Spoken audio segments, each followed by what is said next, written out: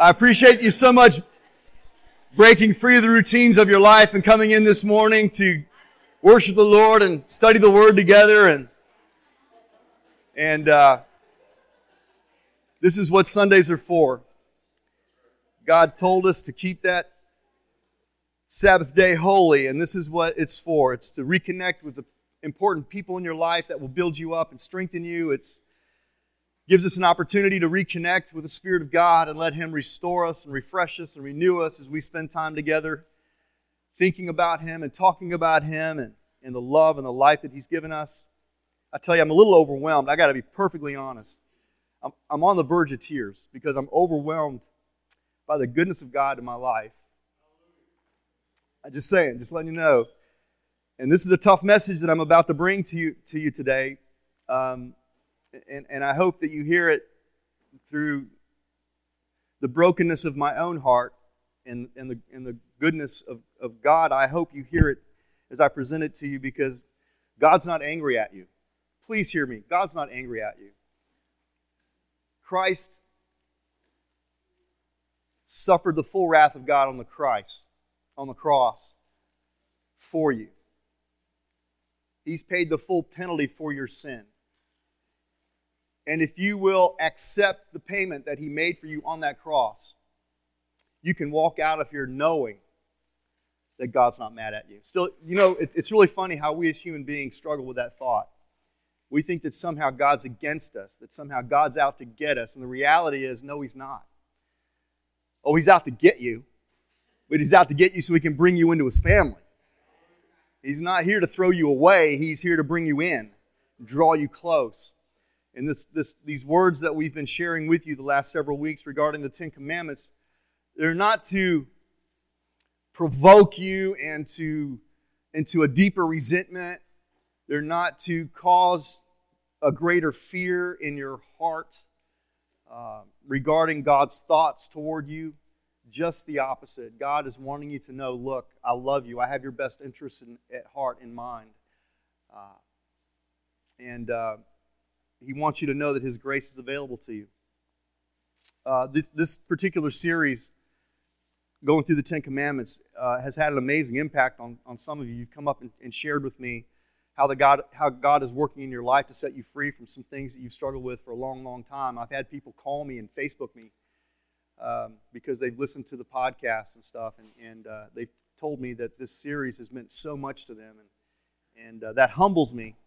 But it also lets me know God's still at work. God's still redeeming people. God is still setting people free.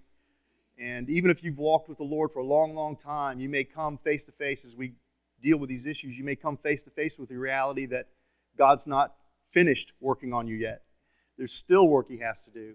And that shouldn't drive you away from God. That should draw you closer to God so that He can complete the work that He started in your heart. Anyway, we're going to talk about murder today. How many of you know it doesn't take, you don't have to have a knife to stab someone in the back?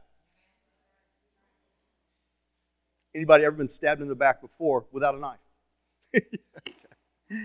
All right. Did you know the FBI lists Birmingham among the top 10 most violent cities in America? Do you know that? We're actually number 10. We at least have dropped a little bit. We were number 8 a couple years ago. But 109 people were murdered in Birmingham last year. 71 of those victims knew their killers. 19 of them were killed in a domestic dispute. We live in a violent culture. This culture is eaten up with violence. By the time our children are 18 years old, he or she will witness 200,000 acts of violence on TV, including at least 40,000 murders. And that's just watching TV. That doesn't count the innumerable acts of violence and murder our kids see at the movies or experience in the video games they play. The American Academy of Pediatrics warns that children who are continuously exposed to media violence show an increase. Statistics prove if kids are exposed to high levels of violence, they will show an increase in antisocial behavior, in aggressive behavior. Why? Because they become desensitized to violence. And they become desensitized to those who suffer from violence. They learn to view the world as violent and mean, and they become more fearful of being a victim of that violence. They learn to think violence is an acceptable way to settle conflicts. I mean, what better way to settle a conflict than to pull out your .44 Magnum and blow the guy away, right? Can you imagine what the crime rate in Birmingham might be after this generation grows up? We may become a nation of predators. It's kind of scary. Well, we've been looking at the Ten Commandments, and we've arrived now at the sixth commandment, which simply says in Exodus 20:13, you shall not murder. Say it with me. You shall not murder. Now, some of us may actually think we ought to skip this one because we don't think it applies to us. We've never murdered anyone. We've never taken the life of another person. I mean, some of us may actually even say, you know what, I've never even had the urge to kill anyone. You're a liar. We'll talk about that one in a couple of weeks. But, I mean, you may be thinking to yourself, you know what, this one really doesn't apply to me. I've never even had the urge. Well, what about that last time you were on I-65 during rush hour and someone cut you off? What about the last time a coworker got the promotion you thought you deserved? What about the time in Walmart where your kid embarrassed you again?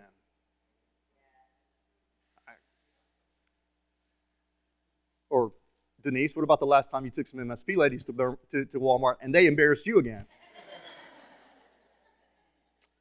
Or what about the last time your spouse wrote a check and it bounced? And you had told her that morning, don't write another check. Comedian Jack Benny said this. He said, my wife Mary and I have been married for 47 years and not once have we had an argument serious enough to consider divorce. Murder, yes, but never divorce. And that's the way a lot of us live. We're always just on the edge. If you could, have you guys seen the movie The Purge? Imagine what would happen if we could act on every impulse we feel. How violent and ugly this world could get. I mean, we just had a road rage incident up in Pelham, right? A couple of weeks ago, right? We had a young 18-year-old boy sent to prison for the rest of his life because he was trying to protect his brother from a fight at the Slab in Montevallo. And by all accounts, what I hear about the young man is he was a very gentle, nonviolent kind of person, but he picked up a baseball bat.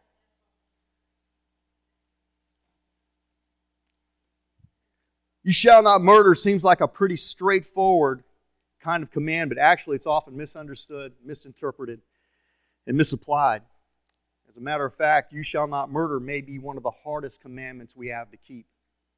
We're going to talk about this. So what I want to do today is get into the sixth commandment, what it really means when God says you shall not murder. How does that apply to our life? What does that mean to us today? And I want you to, if you will, permit the Holy Spirit to really search your heart as we go through this. Really think, God, how does this apply? And how might I be breaking your sixth commandment without even realizing it? And how can you work in my heart to help me step further and further away from the ledge, if you know what I mean? All right, let's read these commandments together, okay? Read them with me and say it with me. And God spoke all these words, you shall have no other gods before me. You shall not make for yourself an idol. You shall not misuse the name of the Lord your God. Remember the Sabbath day by keeping it holy. Honor your father and mother. You shall not murder. You shall not commit adultery. You shall not steal. You shall not give false testimony against your neighbor. You shall not covet. Let's pray. Father, I love you and I thank you so much for the opportunity to stand in front of this amazing group of people, these brothers and sisters in the Lord.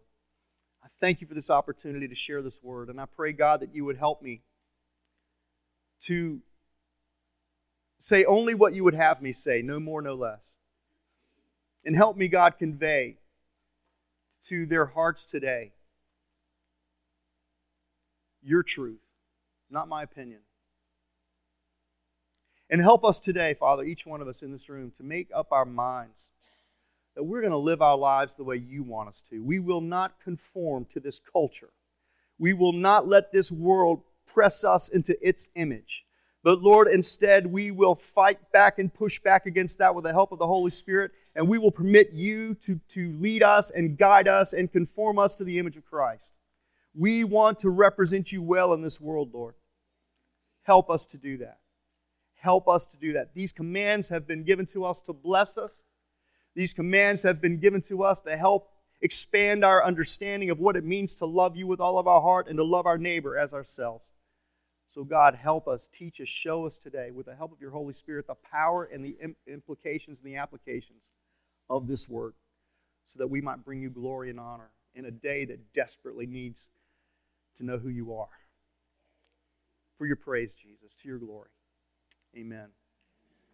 Exodus 20, verse 13 simply says, "You shall not murder." And according to the Zondervan Expository Dictionary, this Hebrew word that we've translated as murder describes a range of what we call personal killings. Personal killings. Everything from manslaughter to premeditated murder. Personal killings are those killings motivated by such things as selfishness and jealousy and cruelty and revenge and anger. Why is God so opposed to murder? Why is God so opposed to murder? Let me give you 2 reasons today, and jot these down if you will, because they're important. First, God's opposed to murder because only God has the right to give life and to take away life. That's God's right. God's right alone. In Genesis 9:5, and this happens after the flood, God speaks to men, and He says, "And from each man too I will demand an accounting for the life of his fellow man." You see, to unlawfully or illegitimately take the life of another person robs God of what rightfully belongs to Him. That's His life that He gave. It's His life He can take away, and none of us have the right to abrogate God's rights there. So that's reason number 1. Life is His to give and take away. Reason number 2 why God opposes murder in every form is because human beings are made in the image of God. You've never met an ordinary human being. There is no such thing.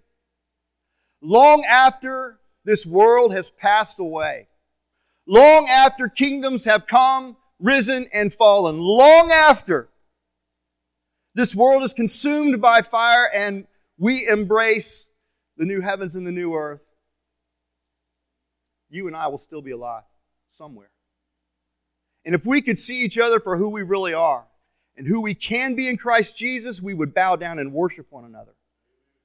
Or if we could see how wicked we are and how ugly we are because we're still dominated by sin, we would run away in fear of each other. But there's no such thing as an ordinary human being. You're not ordinary. The person sitting next to you is not ordinary. They are an eternal soul. We need to get that into our mind, into our head. Let me tell you why. I was greatly disturbed this week. We were talking about the Ten Commandments and the relevance that the Ten Commandments have to our life in my classes at Kingwood Christian School. And we were presented in one of the lectures by an ethical choice. We were presented with an ethical choice. If you came up to this scene, what would you do? If you saw your pet and a stranger drowning, and you could only save one of them, which one would you save? Now, before you answer that too quickly, let me say, biblically speaking, the only reasonable answer is I would save the human being. Why? Because that human being is created in the image of God and is invaluable in the eyes of God. And because he's invaluable in the eyes of God, even if I don't know him, even if I've never met him, even if he's truthfully the scum of the earth, he's still a human being created in the image of God, I will save that human being. But several of our kids in a Christian school who've grown up in church said, oh man, I'd forget the human being, I'd save my pet. My heart, it was like somebody stuck a dagger in my gut and twisted it. Because that tells us where our culture's going. The same group of people, I'm getting off track, God help me. The same group of people who will convict you and put you in prison and throw away the key if you mess with the egg of a California condor are the same group of people that say you have the right to terminate that human baby in the womb of its mother. The human baby, to them, is just a mass of tissue that can be destroyed as a matter of convenience. But don't you dare touch the egg of that endangered California condor. Is there not hypocrisy in this? We'll get to that in a little bit. I'm just saying, guys, listen. There is nothing more precious in the eyes of God than people like you and me. There is no such thing as an ordinary human being. We are created in the image of God. Genesis 9:6 says, whoever sheds the blood of man, by man shall his blood be shed. For in the image of God has God made man. Human beings bear the image of God. And to murder a human being is an offense against the very person of God. Let me say that again. I want the power of that statement to sink deep into your heart. To murder a human being is an offense against the very person of God. I mean, imagine someone taking the life of your son or your daughter, and you get some idea of how God feels when someone is murdered recklessly or negligently. So that's the second reason why God opposes murder so strongly, because we are created in His image. Every one of us. The image might be distorted and it might be corrupted because of the sin in that person's life, but that person is still beautiful and wonderfully made in the eyes of God. Made in His image. So what does this commandment mean to us today? How do we apply this commandment to our own situations? And this is going to sound in many ways like a political platform. It's not. I'm simply pointing out to you the truth that's in the Word of God, and I'll sit down and happily debate any of this with anybody at any time because I believe these truths are self-evident in the Word of God. It's going to sound an awful lot like a political diatribe. It's not. I am not running for office. I'm simply laying out for you what the Word of God has to say because of the value of human life. First, it matters to us. It matters to us because you shall not murder does not forbid capital punishment. Capital? For crying out, what are you talking about? Do you guys understand that God is after not only a loving society, but a just society too? He not only is a God who is love, He is a God who is just. Okay? We got to get that into our minds. Sometimes we have run so far into the loving nature of God's character and personality that we have forgotten He's a very just God too, and He demands justice for wrongdoing. That's why Christ went to the cross, to pay the penalty for all the sins of mankind. But as I want to point this out to you in the Word of God, that you shall not murder does not forbid capital punishment. This Tuesday, a man is going to die in the electric chair in Alabama, or injection now. I'm not sure how they do it. But a man is going to suffer capital punishment because of a crime he committed over 20 years ago. Is that wrong? Should we as Christians say that's wrong? And I'm telling you, no, capital punishment is not forbidden by this command. As a matter of fact, in the Old Testament, God commanded capital punishment for a variety of crimes, including witchcraft, murder, kidnapping, adultery, and rebellious kids. How about that one? It makes honoring your father and mother that much more important, doesn't it?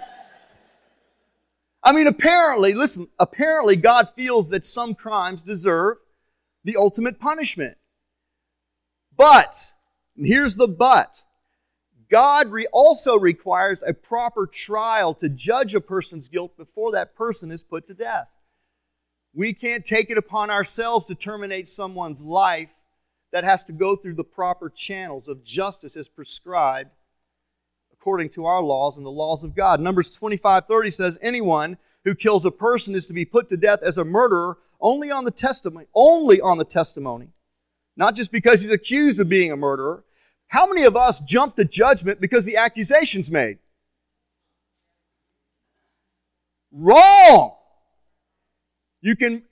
We murder people's reputations and destroy their lives all the time on the basis of an accusation. That's murder. Don't do that. Wait for all the facts to come out before you jump to a conclusion about why Colin Kaepernick is just saying. Do we really know why Colin Kaepernick is bowing his knee during the anthem or not? Just because we disagree with it and because we find it distasteful, should we throw him under the bus? Let's stop jumping to conclusions. Let's stop jumping to judgment. I don't know either way. I'm just saying I see so much being put out there by people who ought to know better. Let's back up. Let's make sure all the facts come in before we start passing judgments, because we can destroy people. I'm sorry, let me get back. It does not forbid capital punishment. Judgments like this are to be based on the testimony of witnesses, not just our instincts or our gut feelings. No one is to be put to death, it says in Numbers 25. No one is to be put to death on the testimony of only one witness. I don't know why I brought that Colin Kaepernick thing up. You guys are already mad at me now. Here's the deal, guys. God wants to see justice in the world. And God gives governments the right to maintain law and order and dish out punishment to wrongdoers. Romans 13:4 says the authorities are established by God for that very purpose, to punish those who do wrong. We as individuals don't have the right to jump to judgments about things we don't know. We wait for the facts to come in.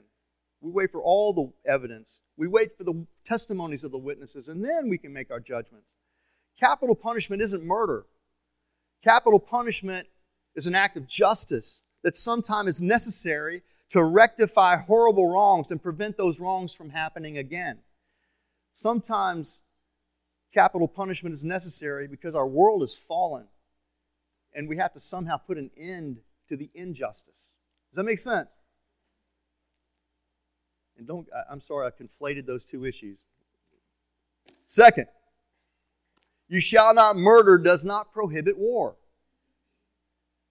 I've had to counsel soldiers, and it's hard for me to do that because I've never experienced it myself, but I've had conversations with people, with young men who have gone into combat, and they've done some, in their minds, horrible things. They've taken human life. And they struggle now to believe that God will ever forgive them for what they were part of. And if you are one of those, if you yourself have been in combat or know somebody who has been in combat and had to fight in a war and had to take human life as a result of the duties that you were given, let me remind you here, the Word of God does not prohibit war. Ecclesiastes 3:8 says, there is a time for war and a time for peace.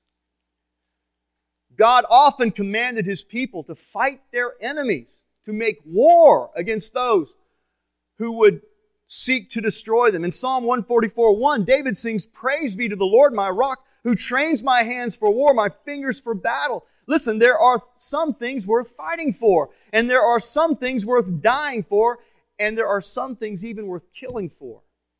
We just need to make sure that we've sought the mind of God, and we know.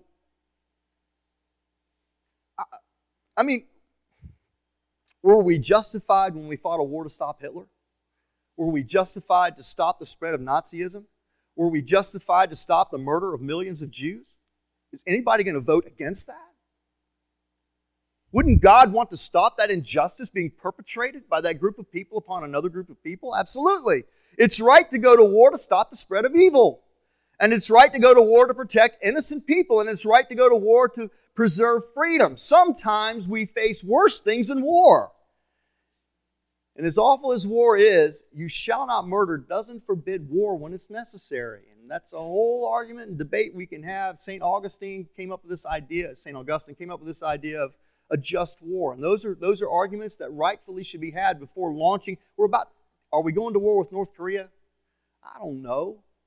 Should we go to war with North Korea? I don't know, but that's a talk, that's a dialogue that we need to have before we just start nuking them like some people want to do. You're talking about the slaughter of hundreds of thousands of people. That requires us to step back and think this thing through. Is there another way to stop, to prevent any more killing? I don't know, but those are discussions we need to have. And we as Christians ought to take a deep breath before we encourage our president to nuke them. Just carpet bomb the heck out of them. What are you talking about, man? Slow down a little bit. Think this thing through. This commandment really does have application to our lives, does it not? Third, you shall not murder forbids suicide. And I know that there are probably several people in this room who have either thought about it or even attempted to commit suicide. Cindy has shared her testimony many times about the struggle she had.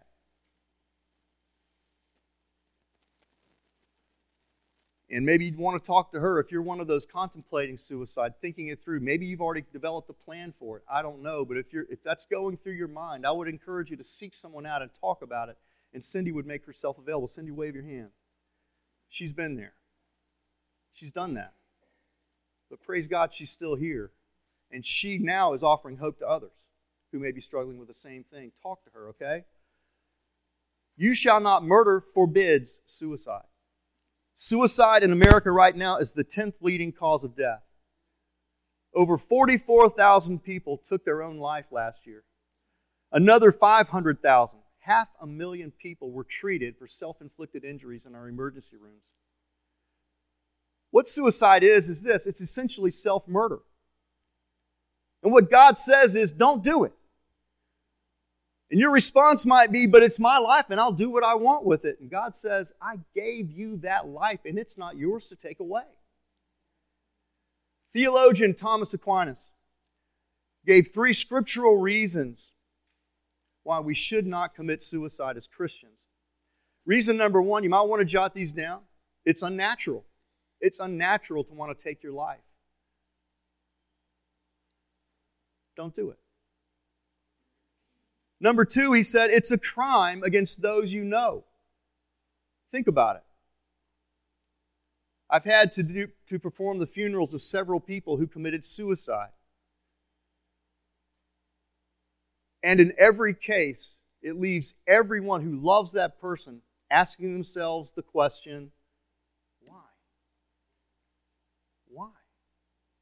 In every case, it leaves the people, the family and friends of the person who committed suicide, asking themselves the question, what could I have done? Is there anything I could have said?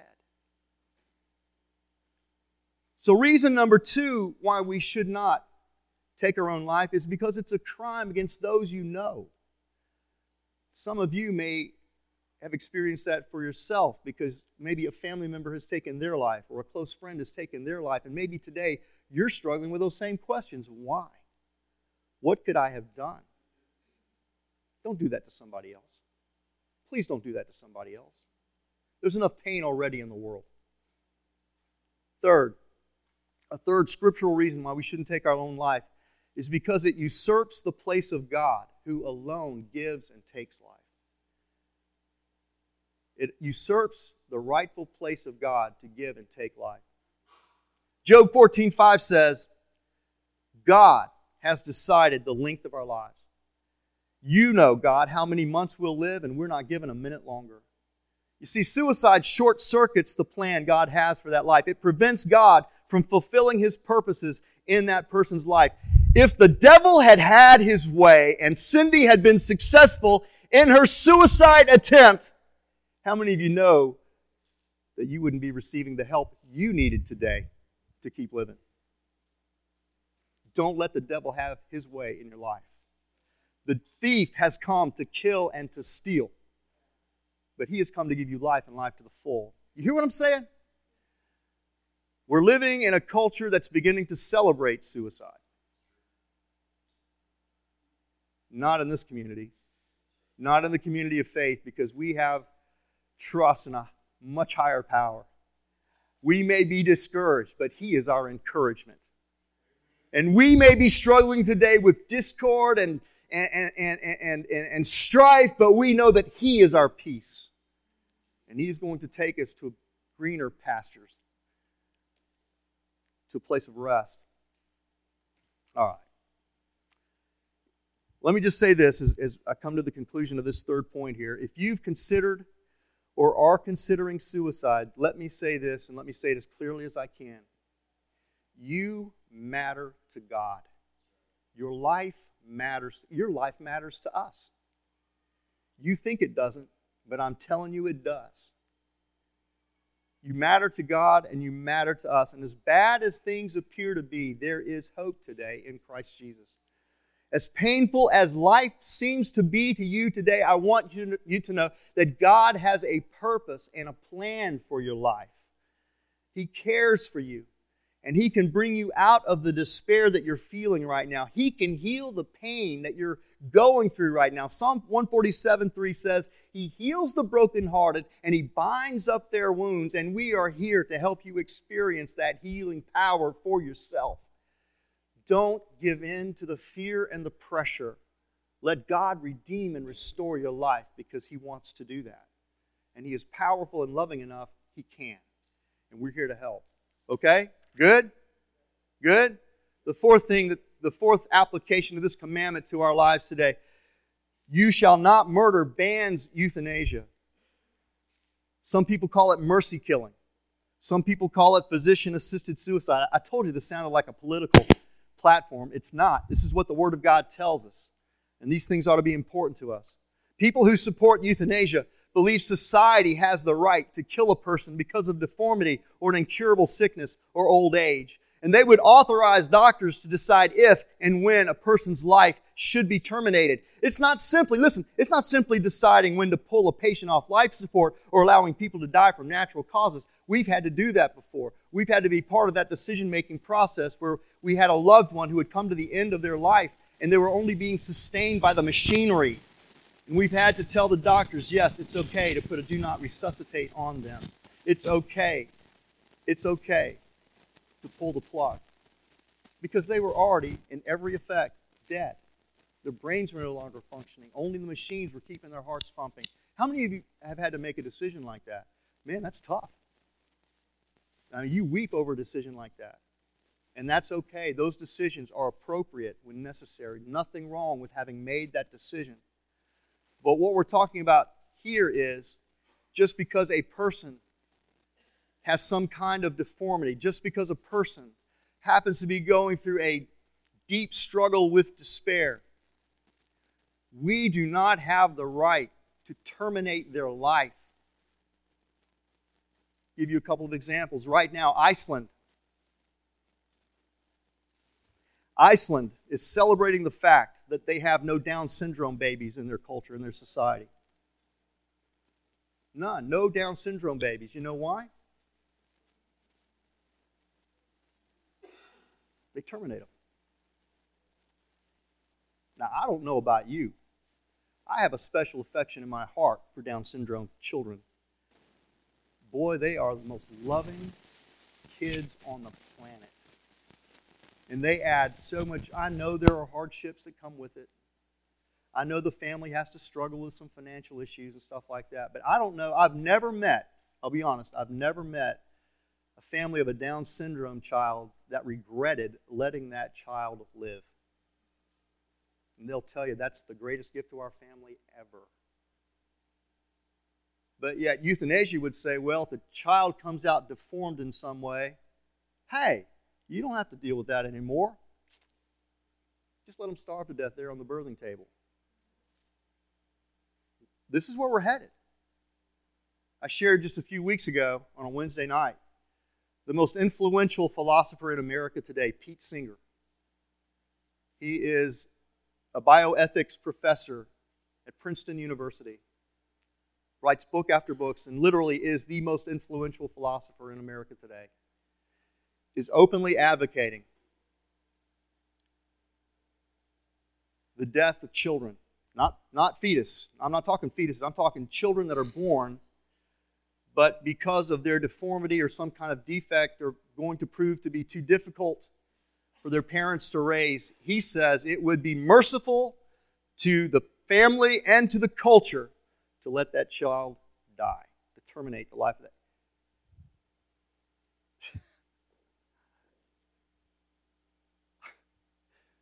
This is where we're headed. Because we have removed ourselves from these commandments. We have set ourselves free. We have cut the rope that connects us to the Word of God. And as a culture, we're beginning to drift into deeper and more dangerous waters, making decisions we were never, ever authorized to make about the sanctity of human life. Am I telling the truth? Philosophy major back there? Telling the truth, right? This is where we're headed. Y'all, we better take some stands. We better stand for the truth. Or we'll find ourselves drifting. Right in Holland, I got story after story. And I don't mean to, in Holland last year, a man who struggled with alcoholism, this may come home. A man who struggled with alcoholism was tired of fighting alcoholism, and he said, just go ahead and end my life. I'd rather die than continue in this life as an alcoholic. It went to court. The court gave him permission, gave the doctors permission to take his life, simply because he was tired of struggling with alcoholism. How many of you have been there to that point? How many of you were feeling so desperate you would have gone to an attorney if it had been an option for you? You see what I'm saying? You see where we're headed?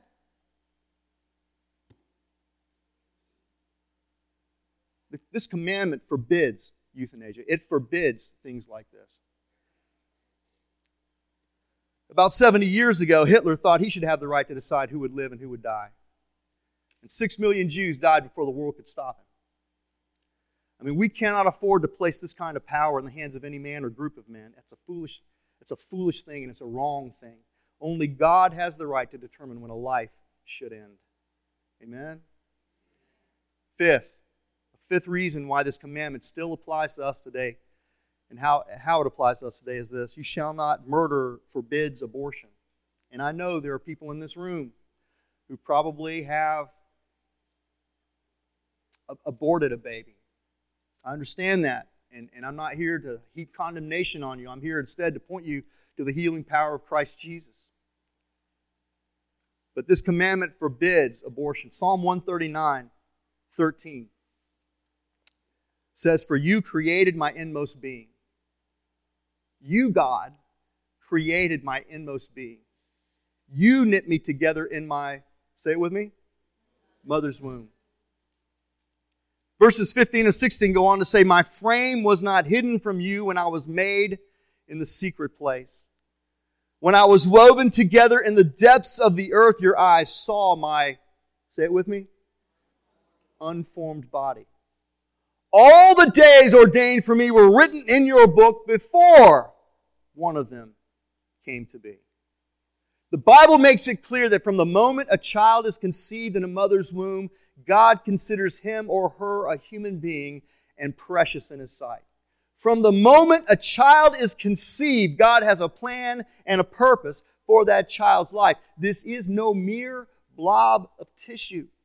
This is human. This is human life, and it's precious in the eyes of God. This is a person who has been created in the image of God. This is a person whom God loves. This is a person for whom Christ has died. That is a person unique and valuable in the eyes of God. And we have allowed this culture to take the language away, and we've allowed them to redefine that precious human child as a piece of tissue. You know what? This is how it's defined for us. This is the way the culture works. I was a journalism major in college, working on a master's in journalism way back in the day. And I have watched the terms and the definitions change as this debate has gone on. It used to be we were pro-life and they were pro-choice. Pro. That's reasonable. I'm pro-life.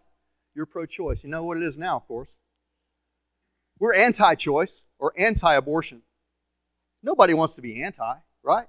You don't want to be against something, right? But that's the way they've defined us now. We're anti. You know what? I'm not anti-abortion. And I think your choice needs to be made before you have sex. I'm pro-life. I am pro-life. And that's a hill I'll die on. Every human life is created in the image of God. He says it's precious. Well, I say it's precious too. I'm pro-life. And I will do everything in my power to save that life, to rescue that life. I'm not anti your right to choose. I'm all about choice. I just think you should have made your choice earlier. And now you're calling your baby to pay for your sin? Come on, man. What's up with that? Take responsibility for the child that you're bringing into this world. And if you don't want to take responsibility for it, give it to me. Or give it to the other 2 million people in this country waiting to adopt a baby. Do you know that there are more people waiting to adopt a child than there are mothers aborting their children right now? Did you hear that? There is a home that waits every child that is conceived and brought into this world by God. There are homes waiting to embrace those children. 2 million of them, only about 1.5 million abortions a year. Work out the math. You get the math, right? 2 million want babies, 1.5 million don't. Well, just bring the baby into the world. There's somebody that wants that baby. There is no such thing as an unwanted child.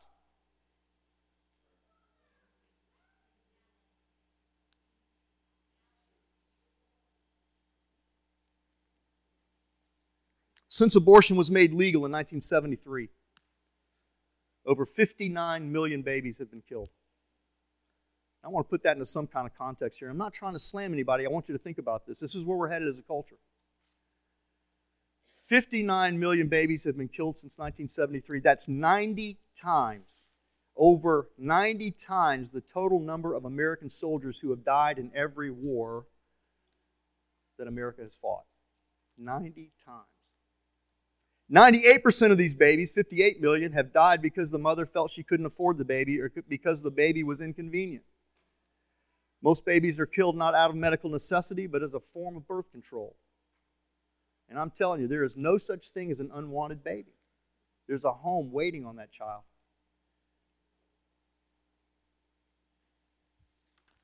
Now look, that's a really sensitive issue. And I realize that there are women and men in this church today who made the choice to abort a baby. And I know that you didn't do that flippantly. I know that you carefully thought it through. And I know that you agonized over that decision. And I know that you did what you thought was best at the time. And I don't want to put any more condemnation on you. I don't want you to make you feel any more guilty. I don't want to bring you into shame. I do want you to know this. God loves you. And I do too. And the good news is here today that God extends to you His offer of grace and forgiveness. You don't have to live with the guilt of it anymore. You don't have to live with the shame of it anymore. Christ died on the cross to set you free from all of that. It doesn't matter what you've done or how awful you've been. God still loves you and He wants to make everything right. Everything right. He wants to remove all the shame and all the guilt of that decision that I know you struggled with, and He wants to replace that shame and guilt with peace and joy. If you'll turn to God, if you will turn to God, He will heal you. He will heal you. I guess I've talked to too many. I'm really spending more time on this than I wanted, but I have talked to too many ladies who made that difficult choice, who years afterward, sometimes 10 and 15 years afterward, are asking themselves questions like this. If I had given birth to that baby, what would he be like today? What would he look like? Would he look like me? what would he be interested in? I've talked to too many ladies who made that choice long ago, and they're still living with the consequences of that choice. Struggling with their self-worth, struggling with their self-image, struggling with the idea of God forgiving them for taking the life of that child prematurely. And I want you to know today, I'm being as honest as I can, I've not had to face that choice that you had to face when it came to bringing that baby into the world. So I can't pretend to understand all that was going through your mind and all the pressure you were feeling. But I am here to say that if you are struggling still with the feelings, with the brokenness that often comes with making that choice, I want you to know today that God loves you. And He wants to help you move beyond that. He wants you to face that and work through all that so that you can get to a place of healing and freedom for yourself. Does that make sense? I meet too many people that are struggling with the pain, and that pain is causing them to do even worse damage to themselves because they simply won't let God work in their life to remove the roots of that shame and guilt that they still struggle with. You don't have to live that way anymore. That's what I'm trying to say. You don't have to live that way anymore.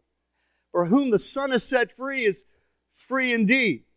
Therefore, if anyone is in Christ Jesus, he's a new creation. All things have passed away, and behold, all things become new. Look, man, that's the promise of God in Christ Jesus.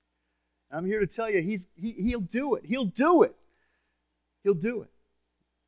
No matter what you think about yourself right now, God looks at you and He sees you as precious and you as valuable. He died for you on that cross. All right, let's move on. To this point, we focused on you shall not murder only as it relates to physical life, the physical taking of life. And some of us are breathing a real heavy sigh of relief because we think, phew, didn't have anything to do with me to this point. Well, get ready. You got your steel-toed shoes on, Sean? You ready, man? New boots, those look good, man. Just saying, you're styling today. Well, I'm going to see how hard I can jump on them, okay? No, I'm kidding. I know that most of us have never literally killed anybody, and we've never taken a gun, we've never shot anybody else, we've never taken a knife, and we've never literally plunged it into anybody's back. But as I said before, there are more ways than one to stab somebody in the back. There are other ways to kill a person without ever spilling a drop of blood. There are other ways of murder that may be bloodless, but they're not painless. Jesus talks about the sixth commandment in Matthew 5:21 and 24. Man, we can spend a lot of time here, and you better hope we don't. But anyway, so if you think you shall not murder does not apply to you, then I want you to listen to what Jesus has to say. You got your steel-toed shoes on, right? Ready to go? You have heard that it was said to the people long ago, do not murder, and anyone who murders will be subject to judgment. Leave it to Jesus to dive even deeper. Not just about behavior, it's about attitudes of the heart. But I tell you, Jesus said, that anyone who is angry with his brother will be subject to judgment.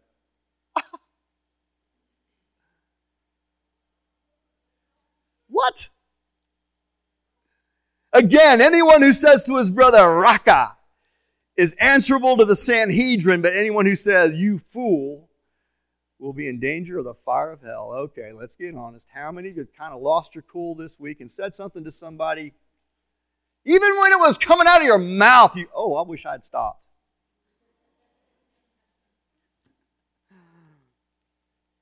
Well, in this passage of Scripture, Jesus, as only Jesus can, He expands the meaning of you shall not murder. You see, murder isn't just taking the physical life of another person. We can murder someone just as easily, just as effectively in other ways. We can take a life without ever spilling a drop of blood. How? I want you to listen to verses 21 and 22 again. You have heard that it was said to the people long ago, do not murder, and anyone who murders will be subject to judgment. But I tell you, anyone who is angry with his brother will be subject to judgment. We can take a life when we act toward people with uncontrolled anger. Now, we all get angry, but we're told to be angry and sin not. You can be angry. Anger is an emotion. And when you see or experience injustice, you should feel angry. It's a righteous emotion. But we're never given permission to act unrighteously in response to that emotion. So what Jesus is saying here is,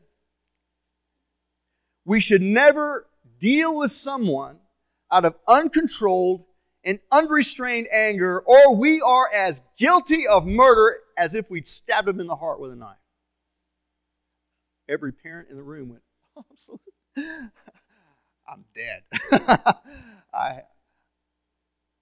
As a teacher in a classroom. You see, you shall not murder forbids acting out of anger. Acting unrighteously out of anger. And it's interesting to me that Jesus specifically says, angry with his brother.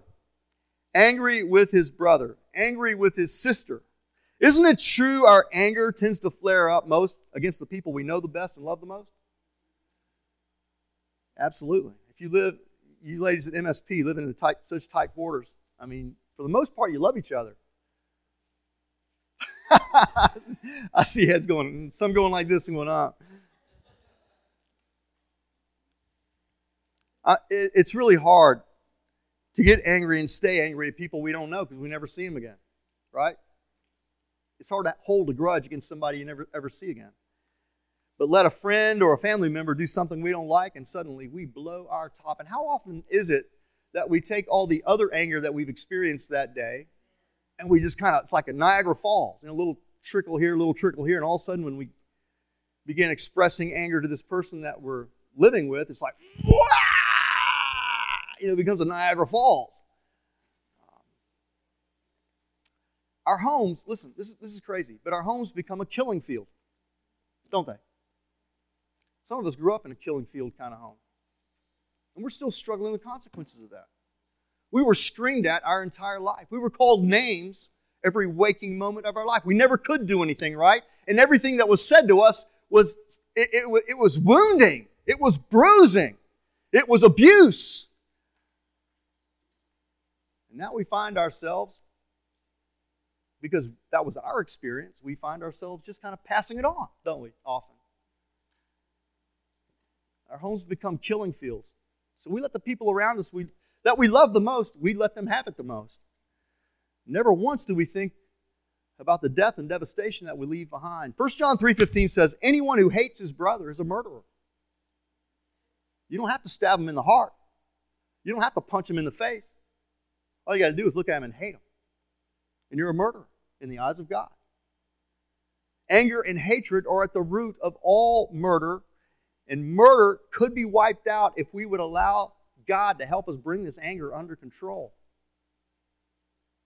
And that's what He wants to do. For the fruit of the Spirit is love, joy, peace. But can I tell you, sometimes we tend to draw our identity from the anger that we've been feeling. And we allow that anger to define our lives rather than walking according to the Spirit, letting the Spirit produce in us a new kind of fruit. Not the fruit of sin, the fruit of righteousness and bitterness, but the fruit of love, joy, and peace. And I'm telling you, some of you today need to let go of your anger. I don't know where it comes from. You may not even know where it comes from. But if you find yourselves exploding and unloading on the people that you love and care for the most, then maybe you need to let the Holy Spirit take a deeper look in your heart and say, wait a minute. Get to the roots of this thing. Let God root this out. Let Him remove this root of anger and bitterness that's really ruining your life. Come on, let's get honest. You're destroying every relationship God's given you because you can't keep your mouth shut and you can't control the anger in your heart. You haven't punched anybody yet, but you would if you could. Enough enough. Let the Lord do a work in your life. You shall not murder bans uncontrolled anger. You can't act on it. It also bans abusive speech. Verse 22 again says this. Again, anyone who says to his brother Raka is answerable to the Sanhedrin, which was the Jewish court in the day. But anyone, Jesus says, who says, you fool, will be in danger of the fire of hell. Listen, man, this culture that we're in, one thing we learned to do early, and that's to call people names. I mean, we're good at it. We are a name-calling culture. And we will throw people under the bus. We'll call them all kinds of names. Raka is an Aramaic insult that means something like you idiot or you moron or you stupid fool. And people back in the day would say Raka when they were angry and wanted to insult a person. It attacked a person's self-worth and dignity. The same is true of you fool. It's an assault on the person's character and reputation. It undermines their value as a human being created in the image of God. Now let's just stop real quick and I want some feedback from you, okay? Because I know you're about to go to sleep on me. I'm trying to wake you up. What are some of the names we like to throw around today that impugn a person's reputation and character? Come on. What?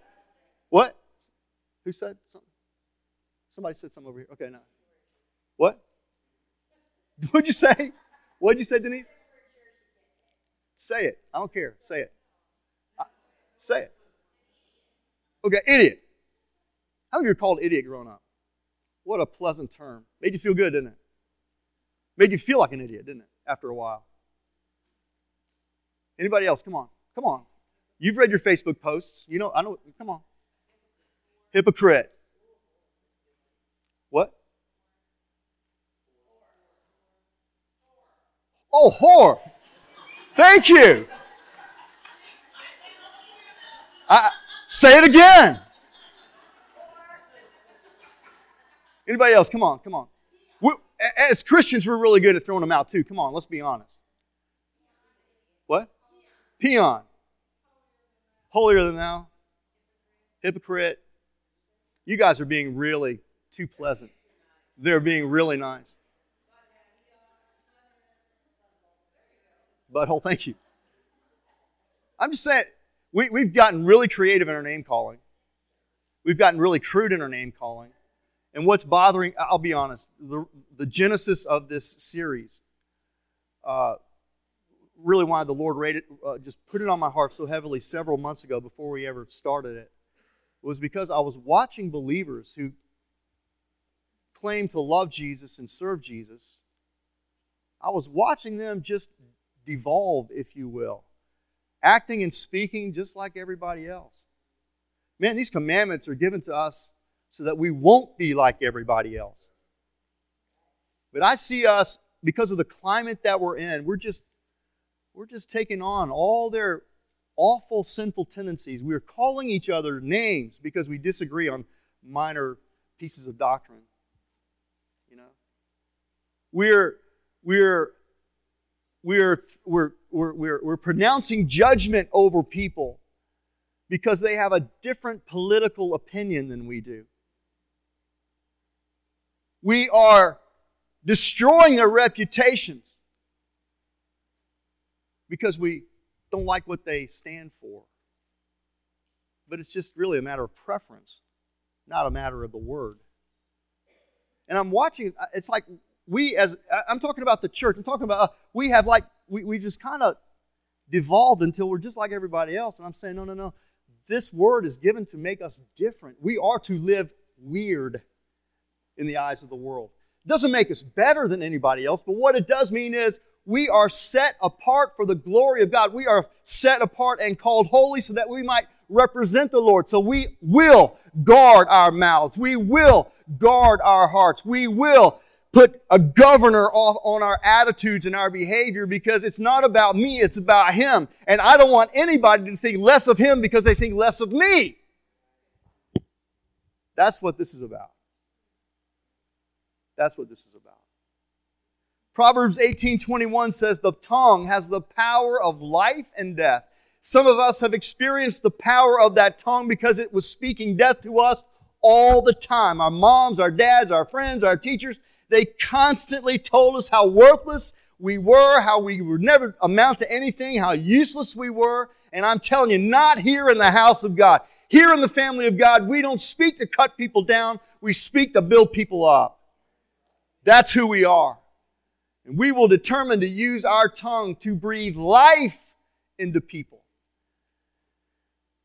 Listen, verbal abuse kills just as surely as a knife plunged into a beating heart.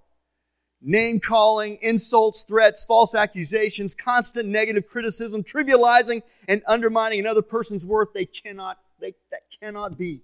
It cannot be. These are acts of murder to the human soul and to the human spirit. Enough. I had a slogan in my youth group back in Ozark because they were horrible. We had an insult jar. Every time we went on a trip, we had a jar, and when I heard somebody or someone else heard someone use an insult, call someone a name, they had to put a quarter in the jar. I would have kids get on the van before we went on the trip and just put $5 and $10 in there saying, hey, I'm paying up front. But I had a slogan in that youth group, build up or shut up. Build up or shut up. I'd like to institute that here. Is that okay? Build up or shut up. Let's use our words to bring life into the lives of people. Let's not do any more damage. Let's not do any more damage. All right. John, if you would come, we're going to... What a weird way to transition into communion, John. He's going to save me.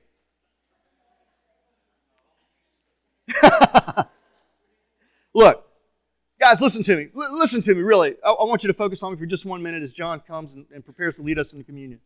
You do know that Christ came to give us life and life to the full, right? I don't want to be working at cross odds with the Lord. You and I, we can't do anything about the murder rate in Birmingham. There's not one thing I can do to change the murder rate in Birmingham.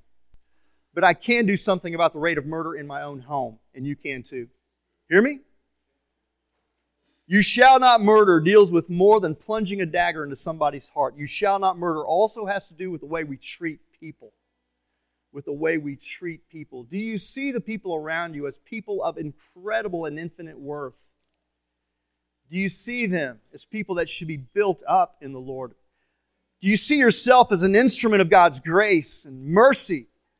Do you see yourself as a life-giving instrument in the hands of God? You should, because that's who you're called to be. Is your home, listen guys, is your home a life-giving home or is it a life-taking home? Is your home a place where people act out of anger? Where they take their anger out on each other? Is your home a place of name-calling and insults and negative criticism? Is it a place where people speak abusively and get away with it? Even speak hatefully to one another? Well, if it is, then let King Jesus come home to rule. Let Him take control of your home. Let Him take control of your tongue. Let Him take control of your heart and your life.